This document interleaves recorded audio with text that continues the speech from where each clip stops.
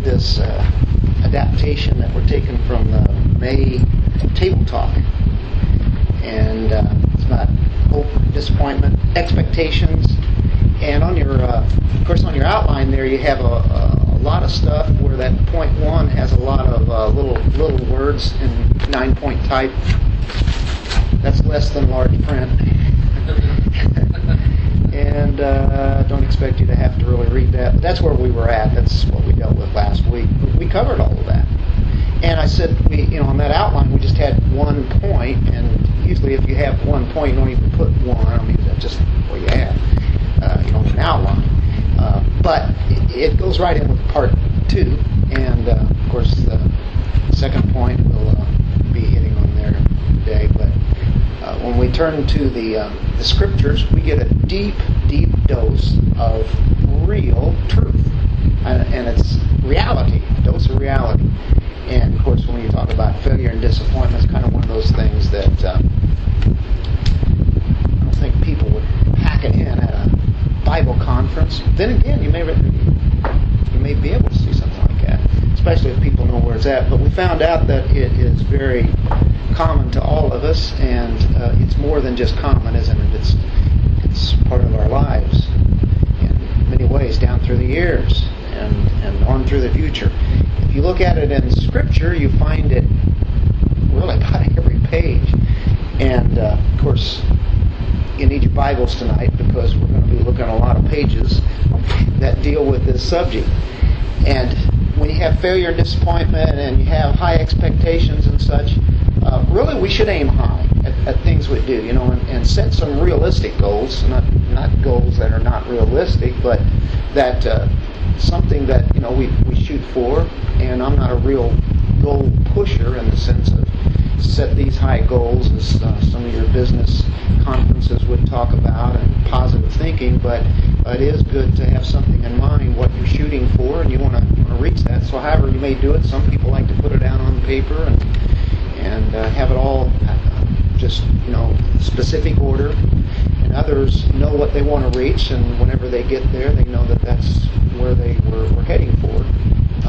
May not always get there, we know that, and no one ever escapes failure and disappointment. We talked about that last week, but as negative as it really sounds, it's not really negative, because God's using all this, and we can certainly profit. We can profit from it, definitely. And believe it or not, when you have seasons where there's either deadness, or it just seems like there's nothing, or it seems like everything is failure, sometimes that particular season can be one of the most spiritual, productive times of our lives. We may not feel it at the time, but after you're through a particular time in your life that you thought was really low, you find out that God takes that and uses it in a way. You look back, and it might be years later, and you go, so that's what God was doing. You don't always know it at the time, do we? Usually, you don't even know what all He's doing. You don't know much of anything what He's doing sometimes. How does He usually do that? Through suffering. Yep, kind of that can be a part of this story here too. So if we were to find failure, we'd say it's a lack of success. It's not getting the success in doing something. It's coming short of a performance that we expected, or something that we set for ourselves. Of course, that's where that word expectations comes in. Or maybe somebody else who set something else for us. They've set that standard, and we don't meet it, and so they define that as failure in that sense. Disappointment. It's the sense of sadness. It's the sense of frustration that results from failure when things haven't reached the goal that we wanted. And so then we get disappointed. Our expectations were higher, right? Either from our own failure or failure of others, or both. So this is reality. This is practical, I guess you could say. This is what we deal with in everyday life, constantly, wherever we're at home, on the job. Why don't we take a moment and go to the Lord in prayer. Father, we thank you for this evening. Thank you for your word. Thank you for your truth.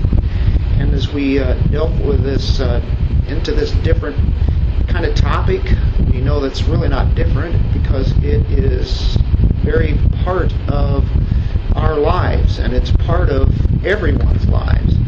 And we know that you use it for our good, so that we can learn better how to live the kind of life that you want us to, and then ultimately we will. It points to the ultimate answer in Christ and in the future kingdom with you.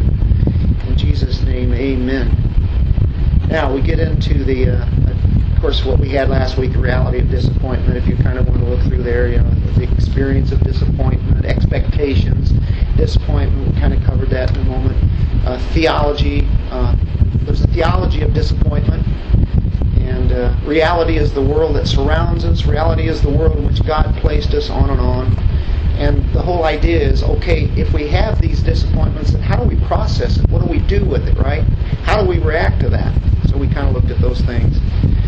And so tonight, we're going to see what the Bible teaches about failure and disappointment. So we're going to look at a lot of Scripture, like we did last week.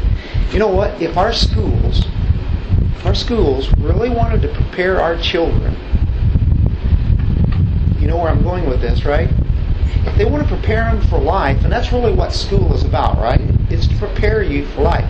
There's a lot of things that you learn in school that you don't really use in life, but it's good to learn how to reason through, like mathematics. But, seriously, how many of you use algebra today? Maybe a little bit, possibly. I mean, if you get in a pinch where you really need it, you could. But, it's good to learn those particular subjects. I mean, you definitely use math. I pick on algebra because I didn't like algebra. I hated it. And I had to take it a few times. I think one time I almost had to take it over. But anyway, that's the reason I pick on that. It's a good thing. But in the schools, if they were also able to tell kids that there is such a thing as failure and disappointment, at least it might help them be able to reason some things, because they're told, a lot of times people are told, you can do anything you want in life.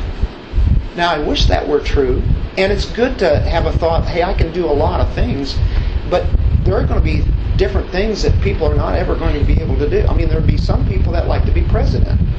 But if they don't get to be president, then are they going to get disappointed? What's that? I can think of someone who was. It's still humiliating. Oh, yeah. But it's real life, and it occurs, and it's part of our lives. Of course, the ultimate answer to everything is found in here, right? So how do we respond to failure? And so the A there, under 2, is failure is inevitable. That means it's going to be. You can't avoid it. It's there. So it's everywhere in the Bible, and of course, about Genesis 3. What pops up in Genesis 3? What do we have there? Sin. Adam and Eve. Disobedience. And out of that comes disappointment. They were immediately disappointed when they were cast out of the garden. All of a sudden, life changed in every avenue. Just clothes, first of all. The kind of clothes they had to wear. Bodily things, everything just changes. And then the work that they have to do. And it's not like it was before. And so that's one. How about Cain and Abel? Genesis 4. All sorts of jealousy happening, yeah. You have disobedience. Of course, you think of the sacrifice that Abel made, and Cain had a different kind of sacrifice. And of course, as a result of this comes death, right?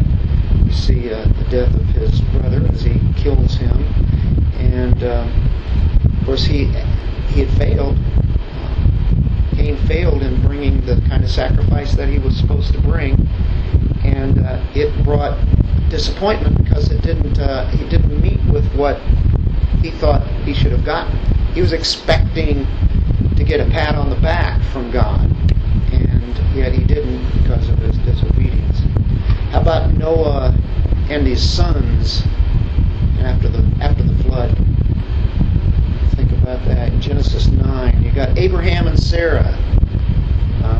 Genesis 16, and then you got, how about Lot and his daughters? Genesis 19. Jacob and Esau. Of course, Jacob hated Esau. Esau really hated him, I guess, as brothers. But they had a little bit of problems in that family kind of life there. Nadab and Abihu in Leviticus 10. How about Aaron and Miriam? Remember they, go to there, Numbers 12. Happened to be brother and sister of Moses, right? Verse 1, then Miriam and Aaron spoke against Moses because of the Cushite woman whom he had married, for he had married a Cushite woman.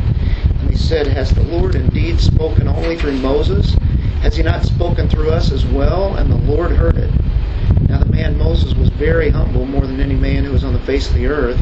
Suddenly the Lord said to Moses and Aaron and to Miriam, you three come out to the tent of meeting. How would you like to have that? Come here. Behind the woodshed. Yeah, woodshed. So there they are. They came out, and the Lord came down in a pillar of cloud and stood at the doorway of the tent. And he called Aaron and Miriam. When they had both come forward, he said, hear now my words. If there is a prophet among you, I, the Lord, shall make myself known to him in a vision. I shall speak with him in a dream. Not so with my servant Moses. He is faithful in all my household. With him I speak mouth to mouth, even openly, and not in dark sayings, and he beholds the form of the Lord. Why then were you not afraid to speak against my servant, against Moses? So the anger of the Lord burned against them, and he departed. But when the cloud had withdrawn from over the tent, behold, Miriam was leprous, as white as snow. As Aaron turned toward Miriam, behold, she was leprous. Then Aaron said to Moses, O my Lord, I beg you, do not account this sin to us, in which we acted foolishly, and in which we have sinned. Oh, do not let her be like one dead, whose flesh is half eaten away, when he comes from his mother's womb. Moses cried out to the Lord, saying, O God, heal her, I pray. The Lord said to Moses, if her father had but spit in her face, would she not bear her shame for 7 days? Let her be shut up for 7 days outside the camp, and afterwards she may be received again. So Miriam was shut up outside the camp for 7 days. The people didn't move on until Miriam was received again. Afterward, however, the people moved out from Hazeroth, camped in the wilderness of Paran. Probably been a while since we've been through that story, but you had Miriam and Aaron, they're murmuring, and there it is. God has appointed Moses to be the prophet, the one who would be the spokesman for the Lord. It wasn't them, and there it was like they were putting it, it's like, well, why can't we do the same thing? And they weren't appointed to do that, even though they had a high position in what they did in serving God. But they wanted more. They were bringing out more expectations here, and of course God took care of that really quick, and it shows His holiness. And,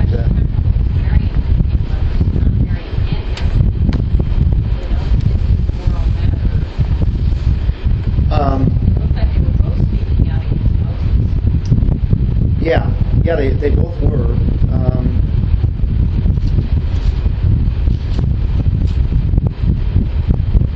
Why not him, right? Two. I think maybe is she the older of the two?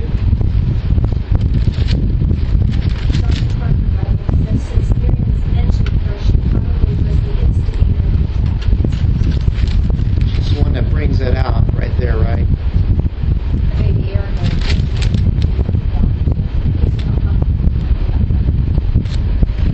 So yeah.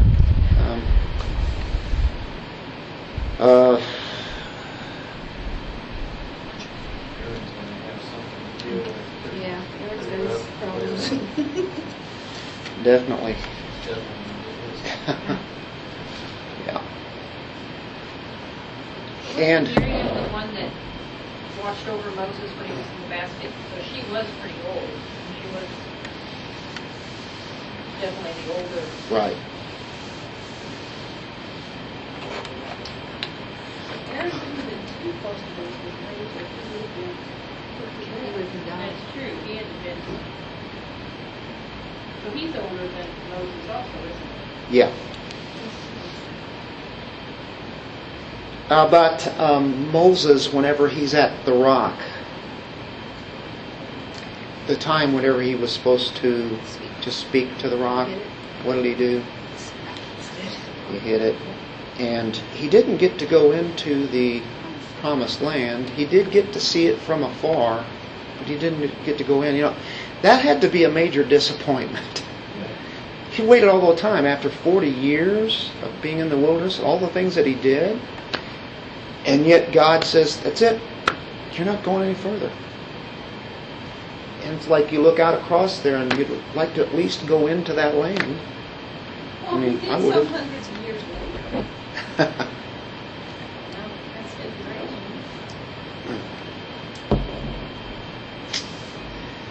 great. Samson and Delilah, of course, with their son, are actually the parents of Samson. Can you imagine? The high hopes they had for him, and yet they see some of the things that he did that was definitely ungodly. Of course, he was among those judges, and he did some great, amazing things, and all the miracles that he did with his strength, and of course his life with Delilah, that shouldn't have come about. How about Samuel and his sons? Samuel wasn't the greatest of fathers in the way that they turn out. Or how about when you think of Solomon? Solomon kept looking for more things, right? More things. He has a harem. A harem can't satisfy him. He has more and more, and we're talking over 700 wives, and the harem, we're speaking just literally 1,000. So it goes on and on and on and on and on through Scripture, and you think of some of these guys that we're mentioning are what? They're believers. It's a matter of fact. So if children could be taught from the very beginning that they're not always going to get their way, what we hear today is that, like even in baseball, Little League, it got to where you can't have a winner and a loser. They all win. And so we don't keep score. What's the idea of a baseball game? You want to win the game, right? I mean, it's nice to go out and get a hit and such, but you want to score a run. Well, the reason you want to score a run is that you outscore the others. And, of course, everybody wins today, and we don't want to have anybody have failure. But the thing is, that's what life is. If we're prepared for that, then we know how to manage it. And so I think in the time that we've seen what's happening in the public schools, is that's one of the things. Failure is varied. It's multifaceted in how it works. It's diverse. Heard of diversity today so much? The diversity of failures. If you go down the 10 Commandments, let's trace the 10 Commandments and use some examples here of failures that are in the Bible. What's the first commandment?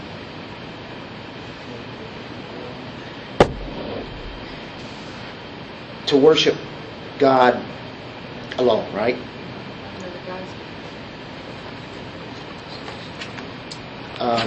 Go to Isaiah chapter 2, verse 8.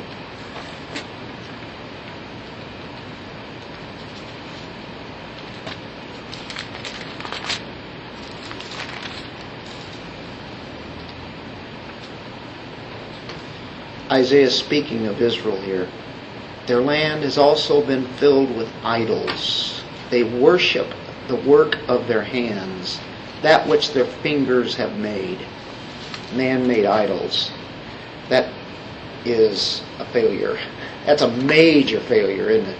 I mean, that's the failure of failures, to not worship God. So you see that's an easy one, right? That's a gimme. They failed to worship God alone. They would say that they had the true God, but yet they had to put God in some kind of a human form. And right from the very outset, yeah. And you're talking about Moses' brother there, who eventually leads the people into that idolatry, as they make a calf, right? What's the second commandment? And you kind of see it right here with idols, right? Don't make any idols. In Exodus 32:4, and that's just what I was talking about there. Exodus 32:4, we see here the second commandment being broken by one of God's people.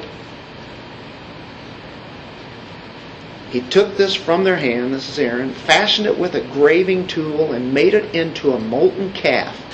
And they said, "This is your God, O Israel, who brought you up from the land of Egypt." The golden calf. And of course, the Ten Commandments says that you shall not have any carved images to worship. So we see a first commandment broken. We see that's a major failure, isn't it? How about let's see. Actually, you find the Ten Commandments in Exodus 20, right?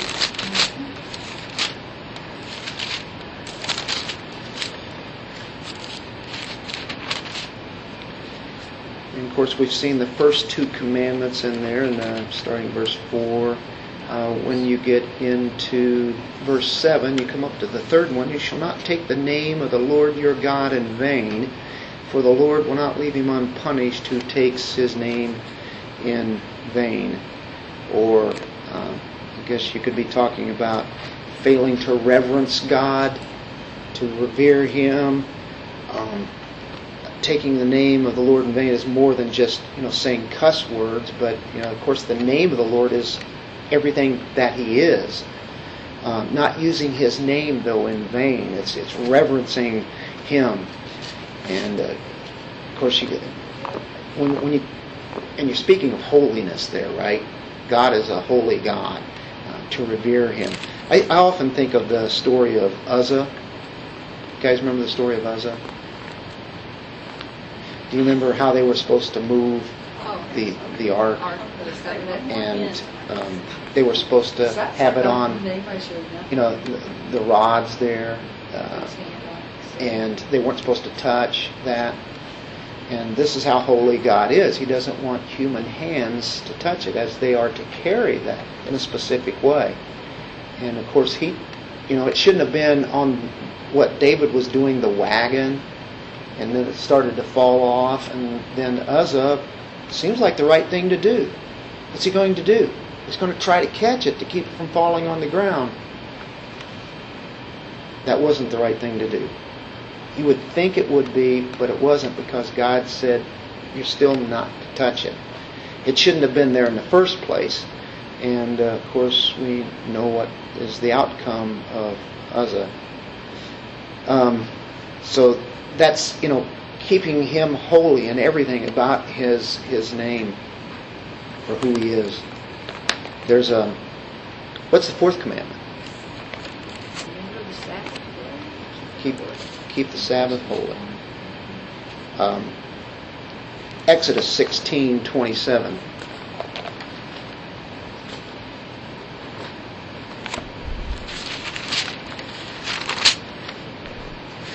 Major failures here by God's people.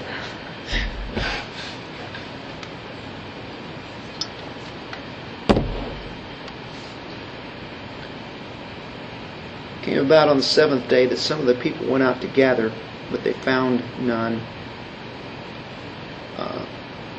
Then the Lord said to Moses, "How long do you refuse to keep my commandments and my instructions? See, the Lord has given you the Sabbath, therefore he gives you bread for 2 days. On the 6th day, remain every man in his place. Let no man go out of his place on the 7th day." So the people rested on the 7th day. Well, there they were. The laws put forth that they're not to go out and gather on the seventh day. You say, what are they supposed to do? Not eat? No. Sixth day, there would be enough there that they can get that would last them 2 days. They don't have to go out and work on that particular day. So it was the day of rest. It's kind of interesting, that this is how he puts it forth. But they were to go out and work every day, but just get enough for that day, right? And if you save some back for the next day, on the other days, what would happen to it? Turn to worms.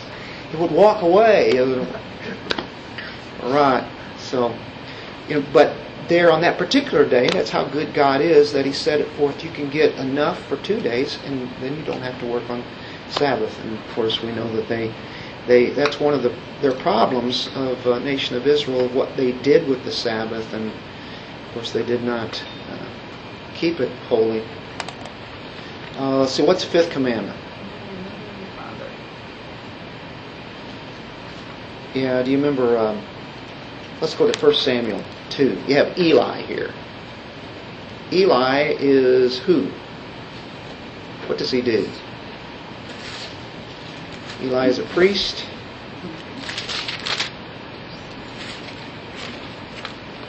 Samuel 2:22.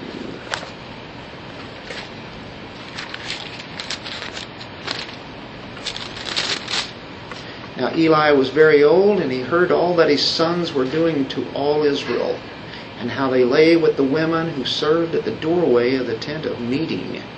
He said to them, "Why do you do such things, the evil things that I hear from all these people? No, my sons, for the report is not good which I hear the Lord's people circulating. If one man sins against another, God will mediate it for him. But if a man sins against the Lord, who can intercede for him?" But they would not listen to the voice of their father, for the Lord desired to put them to death. So there are the sons of the priest, and in the actions they do right outside the tent of meeting. Right outside the tent of meeting. So he rebukes his sons. Did they honor their father? No, they didn't. And of course we see the results of that. There's another major failure. And of course, I think probably he had failed to really discipline his sons. And so he goes on and on. How about David, the man who pursued after God's own heart? And 2 Samuel 11.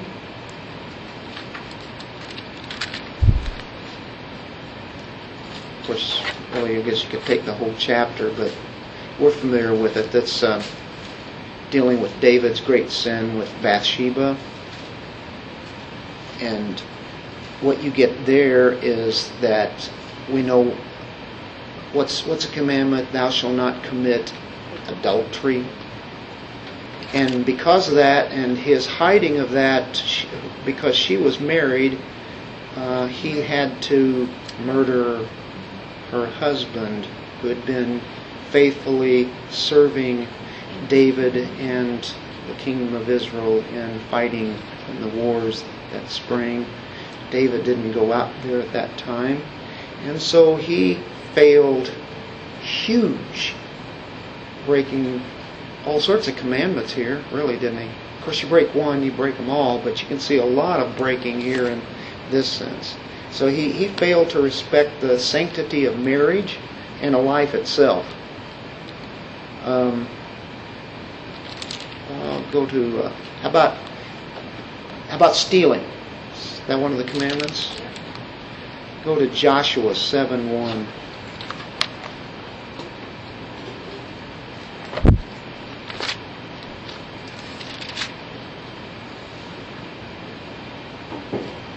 Israel has just had their victory over Jericho. Then comes Ai. It should be really simple to take. But anyway, in Joshua 7, but the sons of Israel acted unfaithfully in regard to the things under the ban.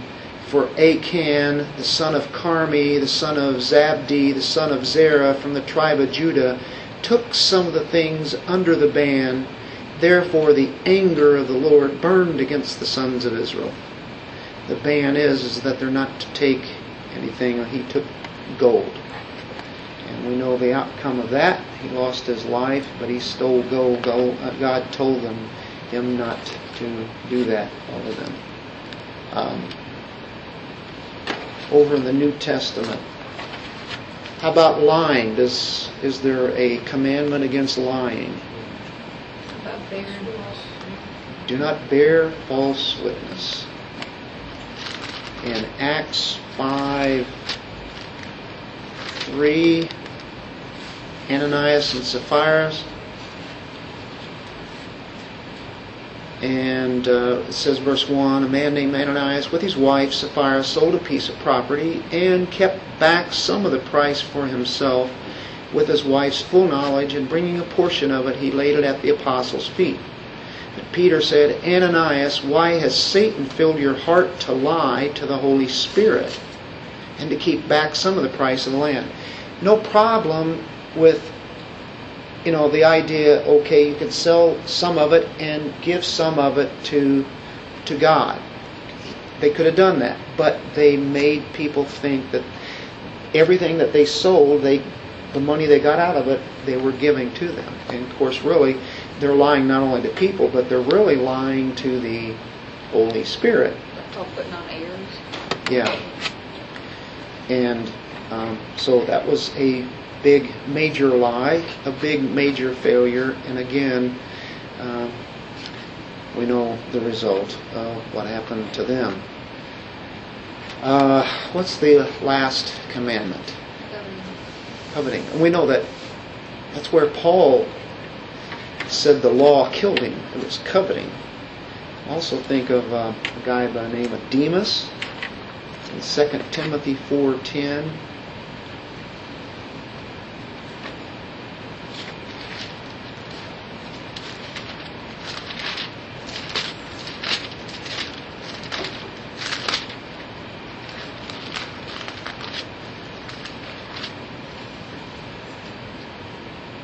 For Demas, having loved this present world, has deserted me and gone to Thessalonica. Crescens has gone to Galatia, Titus to Dalmatia. There was Demas. What did he do? He loved this present world, or he coveted the things of the world. He had everything that he needed. To covet is wanting something that somebody else has, or something that's really not yours. Things that you don't really need. Things that God hasn't seen fit to give you. And so he chose the world really rather than keeping his ministry that he had and working with Paul in ministry. And he left Paul. He abandoned the apostle. Does he ever show up again? I think that's about it that we know of. He loved this. And that's kind of sad because you go, where was he at spiritually? I don't know. I guess that's what gets me about all this, but I know you're not finished going through the commandments. What is it? Drawing your way through the commandments, so I should let you finish that. But what is getting me about all of these examples is that some of them you know are God's people. There's David. There's even Samson who messed up. I mean, he should be my hero because he messed up so badly and so much, and yet you know the Lord loved him and kept him. But then there's that held back part of their property, and they were gone. They were gone. And to me, it looks like they were really never believers to begin with. But I don't know. I don't know. It ruins the testimony, doesn't it? And they did it in front of God's people as deception. On top of it all. Right. Some of these guys were just doing stupid stuff, but And then Achan, his mess with Stephen, was he actually one of God's own? Was he wanting to be with God? Was he an elect? Doesn't say, does it? No, but there's got to be some kind of they're among God's people, and then you start what I think what you were saying there kind of reminded me as we look at this. Every one of us have broken the 10 Commandments. We know that. And we've done some of the same things in some manner or form, and yet God, by His mercy and grace, has saw fit to keep us alive and growing in Him. And if these people are believers, and I believe many of them are, we definitely know David was. Look at Judah. He's in the line of Christ, and his line goes right down the line from his adultery or whatever he was doing there during the harvest season with, what was her name? Somebody's widow, his son's widow. And he was supposed to marry off to the younger son of the other man. So she dressed up like a prostitute and slept with him. Huge failure there, isn't it? Huge failure, and yet... Is he a believer? Has to be. I would think so. He's Judah. And Christ is the one. And if you're talking Moses, you're talking David, we're talking murderers, adultery.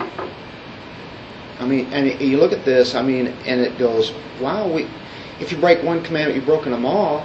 And actually, people tend to kind of look at one instance of lying, which is only reported, or an instance of stealing as a little less than adultery and trying to cover it up with murder. But we have different instances of lying, though, and they don't look like they're getting punishment of God. We like Hagar and stuff like that. And God even used that. He didn't have to. Yeah, I mean, we have lying. Yeah, that sometimes He lets it pass, but sometimes He says enough. Well, that's where my mind is. But go ahead. I'm Well, learning a lot. well, I'll tell you what's promising as we look at this, though, is, and God used those as examples. Does He kill everybody because they've done one sin? But He's showing how holy that He is, and I'll guarantee you, whenever He did that with Ananias and Sapphira, or He did it with the man who's trying to catch, the ark. At the same time, it gets people's attention, and I can guarantee you there are people, probably unbelievers, saying, "Hey, I don't want to serve this kind of God." He's too they counted the cost, or people who were in the church. Well, I'm not doing that. I had to get the attention, and of course, you can see that some were taking up the Lord's Supper in a wrong way.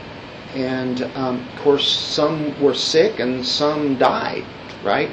So, yeah, God even will take people out of life and do that. But yet, at the same time, He doesn't do that with everybody. It's amazing. Isn't it amazing that we even live and prosper? God is really, really but good. He also tells us those He loves, He chastens. So you don't ever think, because you're not so bad, Sure. that you don't deserve the chastening from Him, because He does chasten. Right. I'm guessing that the reason for that chastening, I was just thinking of when David asked for the census. He has a census taken. Boy, did he get repercussions from that. But it was kind of addressed what he was trying to look at all these people, and then wasn't his punishment that a lot of those people died because of his sin, but other people died. Numbering the people. They didn't ask for the census. They probably would preferred not to have it. It was for David's pride That others. that others died, and that taught David a lesson. But I guess he could have God's discipline, at the same time, God's mercy on that he had on David. But David still had to pay consequences the rest of his life because of it. Yeah, Debbie. Okay, I can't find it, but there's a verse somewhere that talks about the fact that sometimes believers are such a bad witness that the Lord takes them home. Where's that verse at? That, in other words, they're still a believer, but their witness is so bad at that point that they die. Well, in 1 John, you have that. the one that we were just Corinthians chapter 11, dealing with the Lord's Supper. They took him out. Some guy. But, okay, when we were talking about Ananias and Sapphira, they were still believers, but their witness was so bad. Do you think they're in heaven or hell? Well, if they were true believers, You're a believer. they're in heaven. But, You know. Okay. And I tend to think they were part of the church. So let's take it. If they're believers, can God take? Well, He takes everybody out eventually. But maybe in a disgrace for him. But yeah, that leaves a kind of a bad taste, and of course, then it leaves us wonder if they really were believers. God knows. Of course, if they are His, and many are. Yeah, that's what's sad about that. But He definitely took the whole that. question when a baby dies. You know, a baby that's not old enough to know anything. Are they believers, non-believers? And it comes back to God's grace. Same to the election. It's only by God's grace that anybody can be saved anyway. So, yeah, I'm glad it's all in His hands. That He's the one that knows. Because we don't do anything for that election to happen anyway. It's still, yeah. So even to a child, yeah. So there's still, like I said, that child, we don't earn it. We don't do anything. Same as an infant, they don't earn it anything either. It's by God's grace that He grants that, that we. Here's a question for you: if one has great success, can it bring failure? Yeah. Doesn't that sound odd? Because it puffs up pride. We're probably the most vulnerable when we've had success, because what happens? We can get overconfident. Samson is probably one of them. David, Solomon. How about Peter? But to the flip side, unsuccess can be the same thing. Make you bitter and Sure, it can make it. Yeah, and you can turn and run further either way. Can failure be repeated? You think, okay, we'll learn from a failure. No. We should be able to learn from failures, but can we repeat it? No, I don't think we learn it too fast. Hey, listen, the way they're teaching stuff in schools, and the kids don't remember any of the previous wars, forever. Over and over and over. Abraham failed to trust God whenever he was should have been looking after Sarah when he went down to Egypt. And of course he kind of, makes a little lie there about his relationship with her to a heathen king. And of course he found out and Abraham got rebuked by it. But he did exactly the same thing later. Did it again. He failed. That was a big failure, and he did it again. And the disciples, over and over and over and over, they failed to grasp who Jesus was. He kept telling them, that he's going to have to die, but he'd be resurrected. They just didn't get it, and even after when crucifixion happened, they ran. I mean, he kept doing that over and over. And then you think of failure is painful. Moses not getting to go to the promised land, that would be pretty much failure to him. How about David's failure with Bathsheba? Pain. What kind of pain? Well, he had physical pain for one thing, didn't he?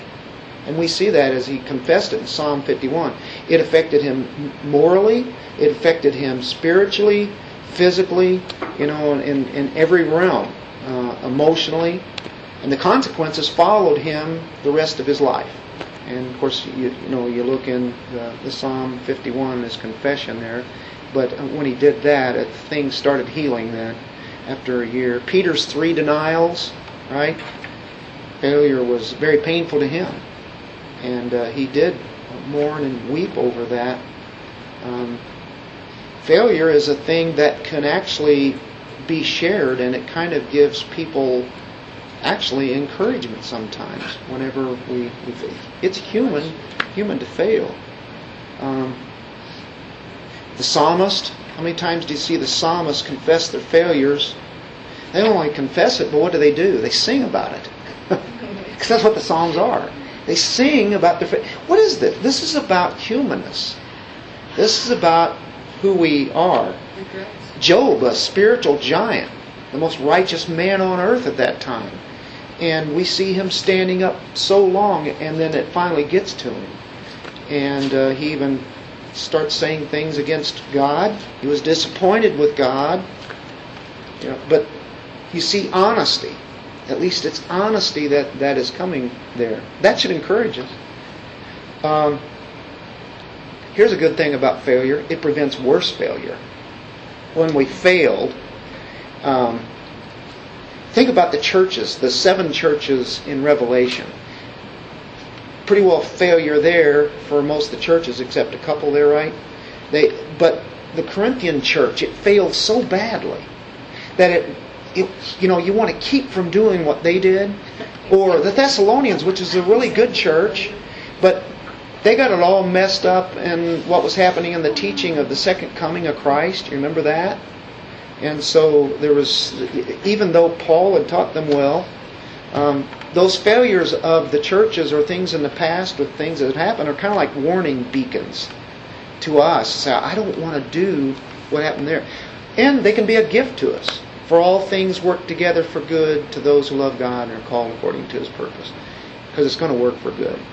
The Ephesians left their first love. Ephesians, the Ephesus church, had giants as preachers there. Of course, Paul knew them, and he had preached there. And think of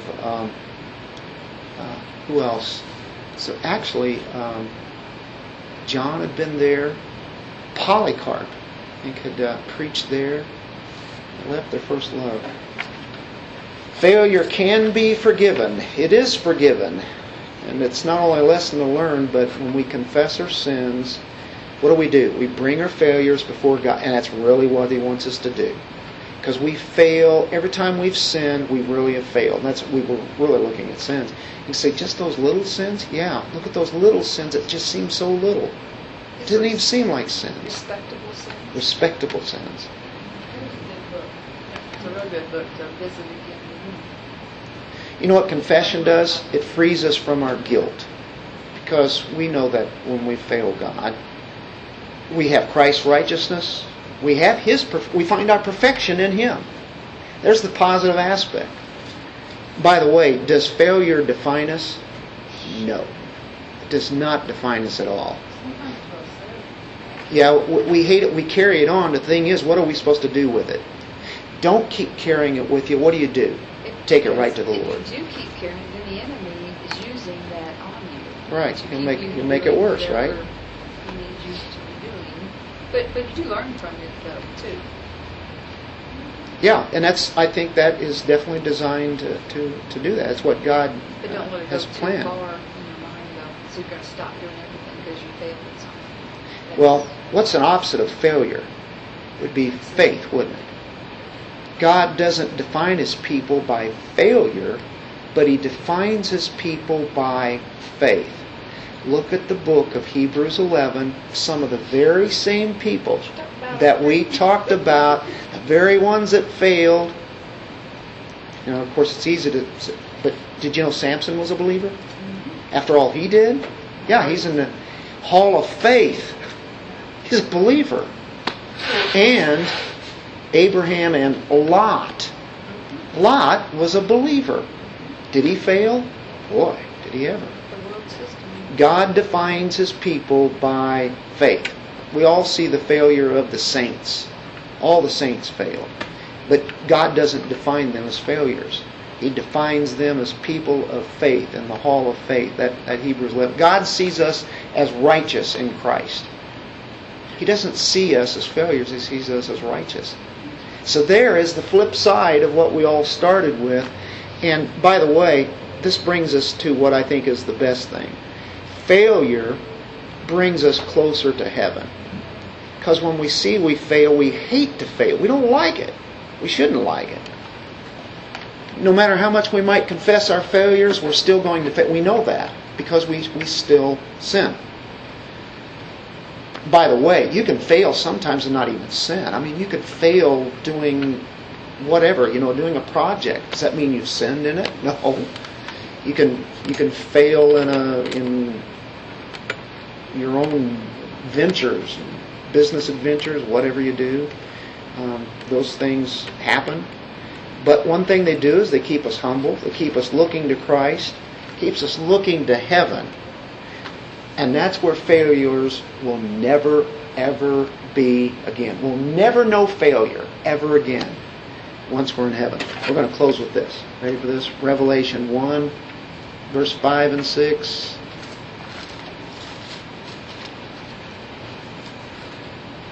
And from Jesus Christ, the faithful witness, the firstborn of the dead, the ruler of the kings of the earth, to Him who loves us and released us from our sins by His blood. And He has made us to be a kingdom, priest to His God and Father. To Him be the glory and the dominion forever and ever. Amen. Look at that. He loves us. He released us from our sins. We're not held captive by guilt anymore. And we're a kingdom priest to God and Father. We represent God here on earth. And of course, what He's made kings and priests. And then you go to Revelation 21, verse 4. And He will wipe away every tear from their eyes. There will no longer be any death. There will no longer be any mourning or crying or pain. The first things have passed away. All the disappointments, the failures, those expectations that didn't make it. And we'll never know anything but success there. And that's morally, spiritually, intellectually, physically, relationally, everything you can think of. And it finally would be all perfect. And that's why we still have these aspirations. And I'm glad we do, because that's part of life. We should have desires. They should be the desires of the Lord. But those expectations can be good, can't they? And when we have disappointment on it, it's natural. Because that's what's happening in a natural world. But there will be a time that we'll have success always. Every time, every day, just constantly having success. What happens here is our failures make us long for heaven. And that's a good thing. He's no earthly good because He's too heavenly minded. Actually, I don't think that that's really a good statement. I don't think anybody's really heavenly minded enough, because when you're really heavenly minded, you're putting it on the things of Christ. And of course that also means, but while I'm here, and I still want to serve the Lord, that torture of disappointment, the pain of failure, gone forever. And what we have here, it's for our good. So we have the remedy to it. So that's our two-part story on failure and disappointment with those expectations. Is it helpful? We have a lot of hope. And then we look at all the biblical figures, the ones that are in the Hall of Faith, they all stumbled, they all failed. And yet, there they are. God sees them because of their faith. Incredible. Father, thank You for this evening. Thank You for Your truth, and thank You for defining us as people of faith. We stumble, we fall, we are not sometimes seeing the light, and of course in the dark realm we trip. But Lord, thank You. Thank You for forgiveness of sins. It's all because of the cross. That's where You want us to bring our failures. Just bring them to You. And You take them. And then You make us see ourselves as righteous in Christ. And our success is always found in Christ. Thank You for the endeavors that You give us and the desires that we do have, along with the gifts and everything that goes with being a Christian. Those things that You've given us, Lord, the desires, may we follow those. And even if it doesn't come out the way that we want it, we know it's always going to be for Your good. Help us in our daily walks, and so that we can please You more and more. And even when it doesn't seem like maybe blessings are happening, they always are when we see it from Your angle. And we point to the ultimate. We point to heaven, where there be no more pain, no more sorrow, no more tears. Everything is absolutely perfect. Always a success. In Jesus' name, amen.